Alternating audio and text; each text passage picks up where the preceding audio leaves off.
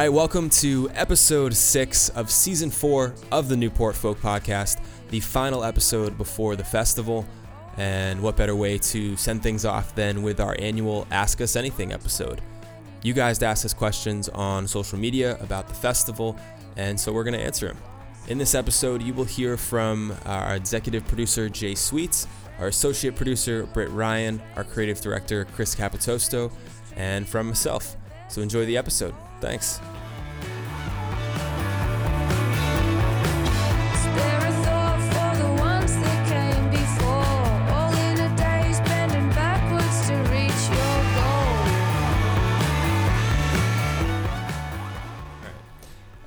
First question from Tim Bob Snow on Twitter. That's at Tim Bob Snow. The folks seem to really anticipate the mystery sets. Does Newport approach musicians with ideas like Beneath the Sacred Mountain, or did the artists propose unique sets to you? Can't wait. Sometimes it's both, like everything we do. I think sometimes we know we want to work with an artist, but maybe not want them to be them or just play their songs, or we come up with some cool idea. We always approach an artist that we may want to work with and say, do you have any ideas? So I mean, it's really a partnership there. It is a collaboration between us and that artist. You know, I always say we just provide the space and let them make what they want out of the time. Yeah, and I'd also say too, for an artist that's not necessarily on a tour cycle but wants to come do something special, it provides a good opportunity for them to do that. Yeah. Yeah, and then some artists know that this is an option and they just come out of the blue with an idea and pitch it. Those are obviously our favorite. Right. When we get, hey, I'm thinking I want to go. That's exactly what happened with JP. We were like sitting on a random hill in Nashville, and he was like, hey, I have this idea about this outside folk thing. Well, I mean, Grandma's Hands Band was a joke between MC Taylor and me over Instagram. Right. Just a joke. And next thing you know, it ends up on the main stage. It was, yeah. And Eric brought the idea for Beneath the Sacred Mountain to us. Yeah. Mm-hmm. Cool. All right. Michael on Facebook says, I'm curious about the decision to not allow re-entry, specifically as a parent who liked to come in and get their kids a sensory crowd weather break. You want me to answer this one? I'm more than happy to say that I'll talk about the bad reasons, and then you can talk about the good reasons. The bad reasons are, look, it's part of, unfortunately, the new world order of the world we live in. We realized it was a major security concern for a variety of reasons, which I don't really want to go into. But it was upon recommendation that in order to make everybody more safe and secure in the welcome arms of Fort Adams, that we wouldn't allow re-entry. That's the bummer part of it, but the good part is now that when we did a poll and a survey, that the vast majority of the people, and I'm saying like in the 70% range, when asked what they did with reentry, it was to go use the bathrooms at the visitor center or to get to the ATM, which is also in the visitor center. And now the good news is the visitor center is inside the venue. So we figured that one, make us more safe and secure, and at the same time put what everyone was supposedly leaving to go do inside the grounds, we'd be solving two issues. So that was really the how we came to work it. Yeah, the solution. And I think also we increased the number of shade areas, and I know in terms of family tent, it's always a great little respite down at the corner near the water in terms of shade, and especially if you were looking for with a kiddo, right? To get out of the sensory overload part. Yep. Yeah, in addition to that, Fort Adams Trust is going to be doing a bag valet this year. I think one of the reasons that we saw that people were using the reentry was to bring things back and forth to their car, either to get supplies or to bring merch back. And so the bag valet hopefully will help alleviate that for some people, obviously not for everyone. So in addition to that, at the merch tent this year, which again has changed locations, it's going to be out in front of the museum, we are going to offer a certain amount of our posters for ship to home. So we'll have a special line that you can go to and buy a ship to home poster. And basically what that means is you don't have to carry a tube around all day. And so we're gonna try this, and if it works, hopefully we'll expand the ability for people to be able to ship merch home in years to come. And they won't have to ship merch home, right? They just have an option to do it. They just have an option to do it on the poster. Just the only poster. the poster. Yeah, but they don't have to. The majority of posters will be sold for sale, and they can take them away with them. But a certain percentage of them will be available for ship to home. All right, cool. That covers that. Edward on Facebook said, please don't schedule Jason Isbell and Sturgill Simpson at the same time. Please and thank you. Noted. Yeah. Noted. Next. Nicholas on Facebook asks, I still have beer tokens from last year's festival, those Vegas-style poker chips. Can those be used this year, or should they be left home? Same goes to the stainless steel Clean Canteen pint cup with the festival logo from last year. Is that something I can bring and have filled at the beer pier? Yes and yes. You can bring them both back. The tokens are good to be used again this year. Everything will still be $8 down at our beer pier in our beer garden. And please definitely bring those steel pints if you have them. We'll also have some available for sale again this year. Cool. Steve Cool. on Yeah. Cool. Steve on Facebook asks, who does the sound for the bands? Does Newport provide the sound men, or do the bands use their own? It's probably a Brit question. Yeah, we have awesome sound companies. Maryland Sound does our Fort stage. Klondike Sound does our Quad and Harbor stages. Then we have our guys Pete and Pete in the museum. They're all great. A lot of bands, especially some of our bigger bands that come in, will have their own teams and might bring in their own front of house technician or their own consoles, and we work with them to coordinate all of that. But if they don't, our team is there to take good care of them. Nice. Next, Neil on Facebook asks, why do you allow so few to snatch up so many tickets, only to scalp them down the road for outrageous prices? I'm only laughing, and I'm definitely going to take this one because of my personal war on scalping. I actually think we go so far above and beyond to make the opposite of what that person just said to be true. I do appreciate that it's difficult to get Newport tickets, and we thank you for that trust that you give us, and it means a lot to us. And to repay you as best we can to make sure that these tickets get into the hands of the people that we really want at the festival, we do things like put a ticket limit. We don't allow the barcodes to be pushed out till, I don't know, a couple weeks before the festival, which makes it much more difficult to actually trade the tickets. July 17th this year, right? July 17th.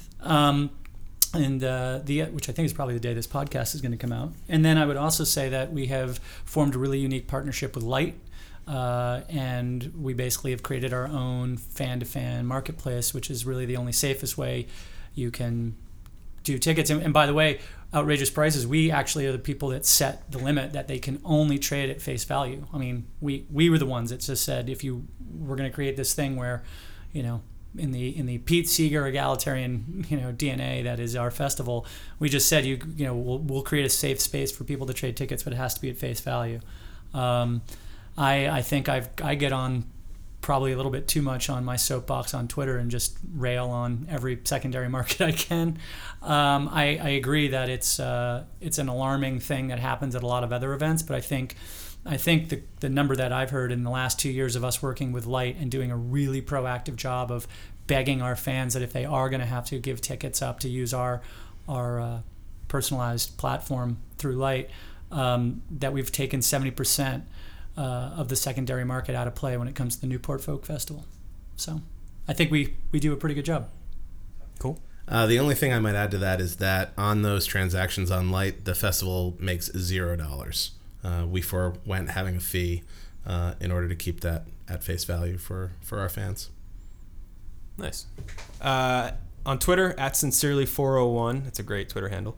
Any tips for attending the festival with a breastfeed infant and for lactating moms who will need to pump and safely store milk while there? Our DMAT tent is located behind the harbor stage, and they are able to help you with all of that. Great. @TimBobSnow, I think he already asked a question, but we'll give him two. At last year's festival... He's got two names, Tim Bob. Tim Bob. So he's got this two is Bob questions. now. At last year's festival, notifications were sent out shortly before some family tent and museum stage performances. Are the schedules for those performances established well in advance, or are there some in-the-moment performances? I think the family tents, it's kind of a combination of both, and there might be an artist that is listed in a push notification that brings along a friend or two while they're literally walking over to the family tent. They might run into someone. I think that's happened quite a few times.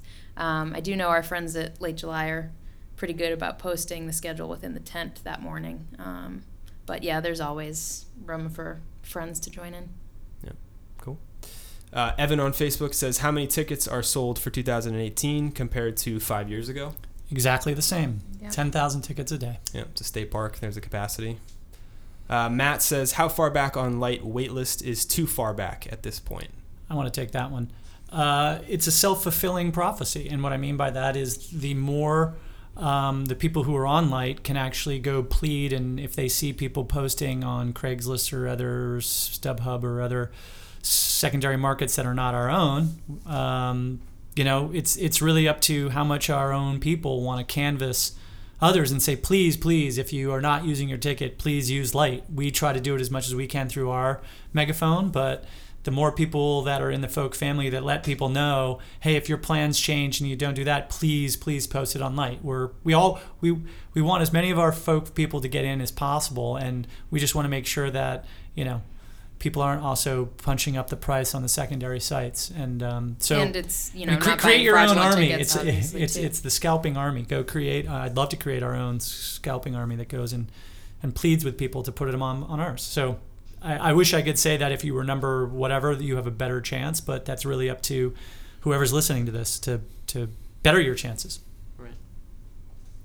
Let's see, what do we have next? Dylan says, has it ever been considered to do a membership perk level that includes after shows pre-sale? I can take this one. You take that one.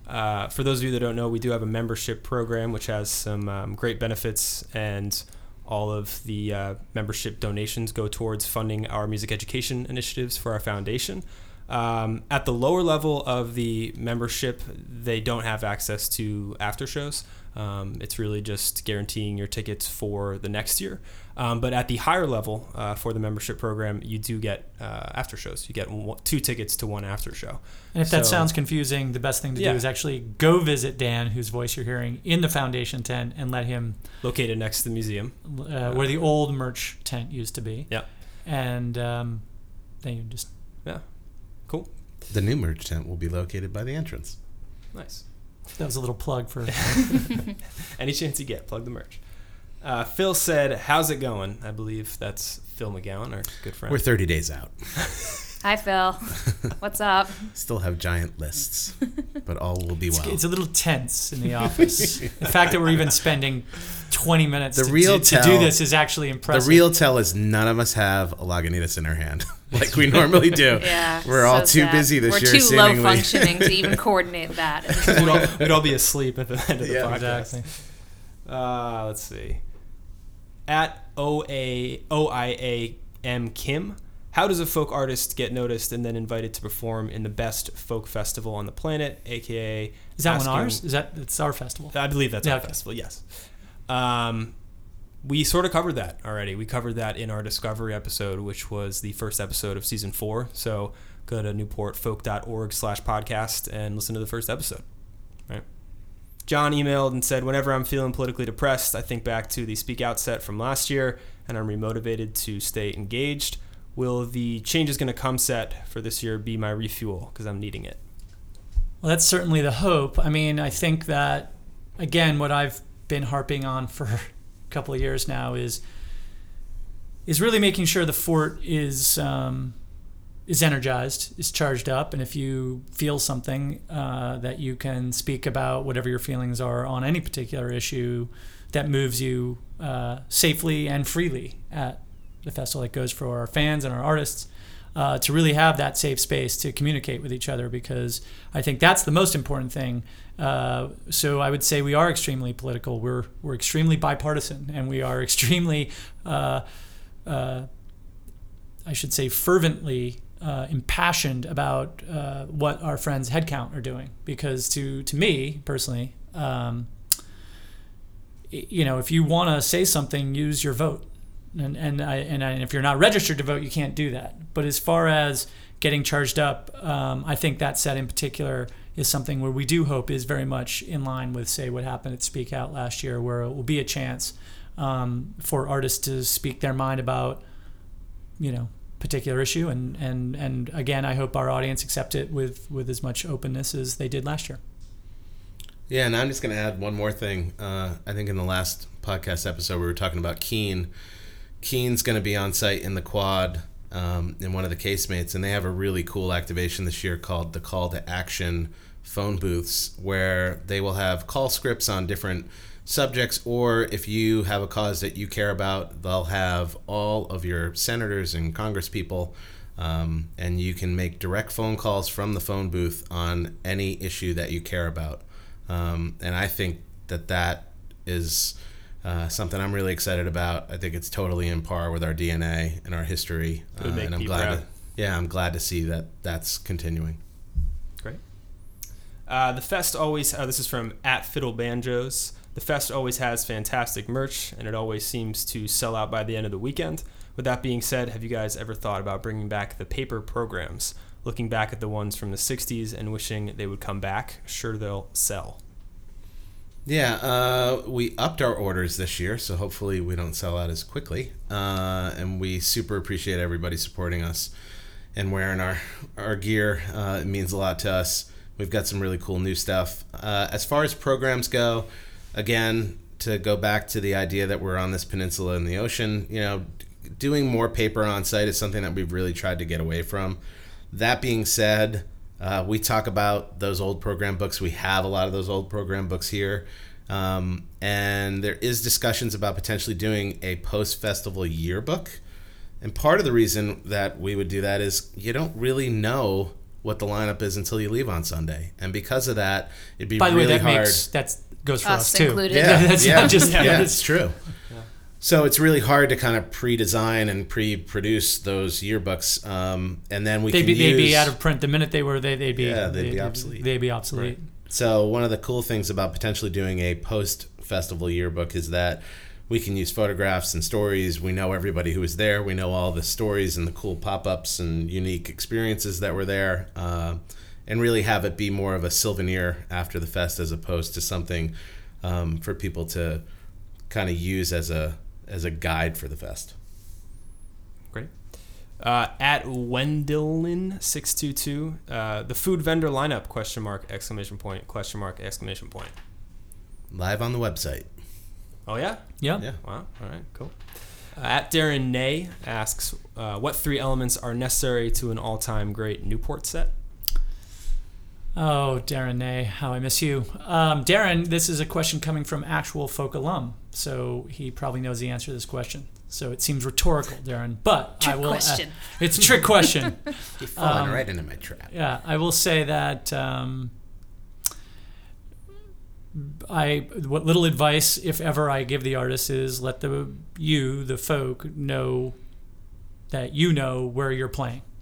That you need to know that you're at Newport and you are part of this very long lineage of artists, and you can't just mail it in and give your normal set, because I have a feeling that people listening to this will let you know that you kind of mailed it in. So that's the biggest thing I would say. That I'd say the other thing that I would give for a great set is to be collaborative if possible, to reach out to other people around you might not think going in like, oh, I can't do that, that's not me, I've never really done that, and I think it leads to the third point, which is take chances. I mean, we are famous. Some guy did plug in an electric guitar a couple years ago, and it was a big deal, and I think since his name then, was Howlin' Wolf. Yeah, and I think ever since then, I think that has been another part of the DNA of this festival, is you're playing something that's kind of bigger than you are, any name that's coming, because everybody bought a ticket, didn't know who was playing. So in some respects, your ego, check the ego at the door. Be open to collaboration and experimentation, because this is such a safe environment, because again, you don't have to do your greatest hits, because when people bought the ticket, they didn't know you were going to play, so there's no expectation that you have to go play your greatest hits. So I think if you follow those 3 somewhat simple philosophies, I think you will have an incredible set. I'm going to be a dork for a second, shove my glasses up on my nose, and also say that you need our production manager, our stage managers, and our audio companies. So shout out to them. Yeah. You do need them you need to to have a show good up on set. time. You need to come on time. Okay, we can get particular if you want. We were only given 3 elements. But those are all the finer points of my other elements. All right, and we should probably we should probably address the elephant in the room. At Music Raz asked the question, are there really more artist announcements coming, or did your web team just forget? Our web team is top notch and makes no mistakes other than typos. And what's the first part of that question? Are there really more artist announcements? Because the webpage says. No, well, look, the elephant in the room is, in fact, are there more artists to be announced? And the reality is I could be coy, and I don't really feel I want to be coy. This isn't some gimmick. This isn't something. This is the reality. And the reality is if I want to put the best lineup I can onto this, sometimes there are things I have to do, and I could blame market forces, which is definitely a part of it. But besides market forces, besides all that, I've said it before, and I maybe should make it as clear as possible, which is if this festival for you is about the headliners, I don't think this is your festival. I think this festival is for the people that I see lining up hours before gates are open so they can get there to see the band that they don't know, that very first artist. And I always, what's amazing about Newport in many ways is how that first artist that has to play at 11 o'clock, that's the death slot. On any other festival that I've been to, no artist wants to take that slot because they're usually playing to 2 kids playing Frisbee in front of some massive, huge monolithic structure. At Newport, every stage is almost packed before every note is played. And that's the festival that I'm trying to curate. And if that means I can't announce some artists, or if some artists are going to surprise and just show up and I have to figure out how to squeeze them in at the last minute, that's what I'm going to do, because my goal is to put the single best lineup I can. And sometimes that means not being coy on purpose. That means having to just do things, whatever it takes. It's whatever it takes to put the best lineup up. That's what I'm going to do. And again, if this is about headliners, sorry, it's really never about headliners to me, because the headliner to me is, we don't do a poster, so it's not even on top of some lineup. We don't do press releases. We don't do ads that have it in any particular order. And as we all know, no matter who is closing the day, sometimes the people who are closing the day can be outsold 3 to 4 to 5 to 1 from people who are playing earlier in the day.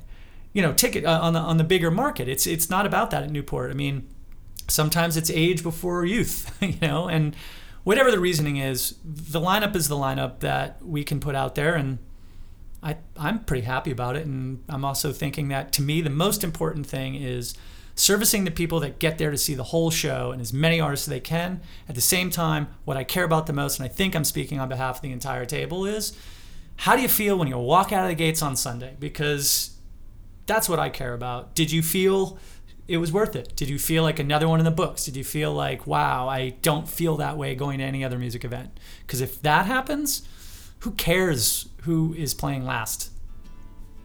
That's so maybe that's the long answer, but the concise answer is no more artists are to be announced. There's your concise one.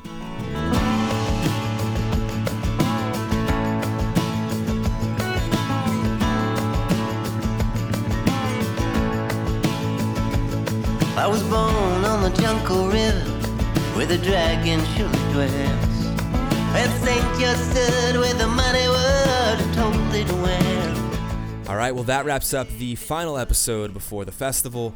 If we didn't get to your question and you're still looking for an answer, feel free to email oneofthefolk@gmail.com, and someone from our staff will get back to you. But as always, thank you so much for listening to this podcast and for your support of the festival in general. We will see you guys next week. Yes, everybody in the whole damn place has gotta have a good time. Yeah, nah. Say Biloxi, it's tough all over. Oh, you scared me sober. All around my old hometown, I was known as a loner. Oh, I wasn't lonely, I just like being alone. It's hard, Lord, it's hard. It's hard, Lord, it's hard. Oh, everybody in the whole damn place has gotta have a good time. Yeah, nah.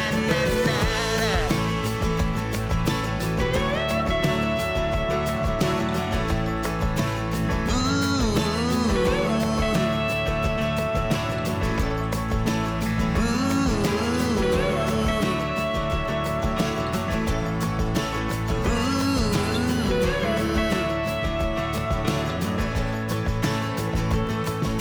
down by the Jungle River, where the dragon surely dwells. When Saint George stood with the mighty world,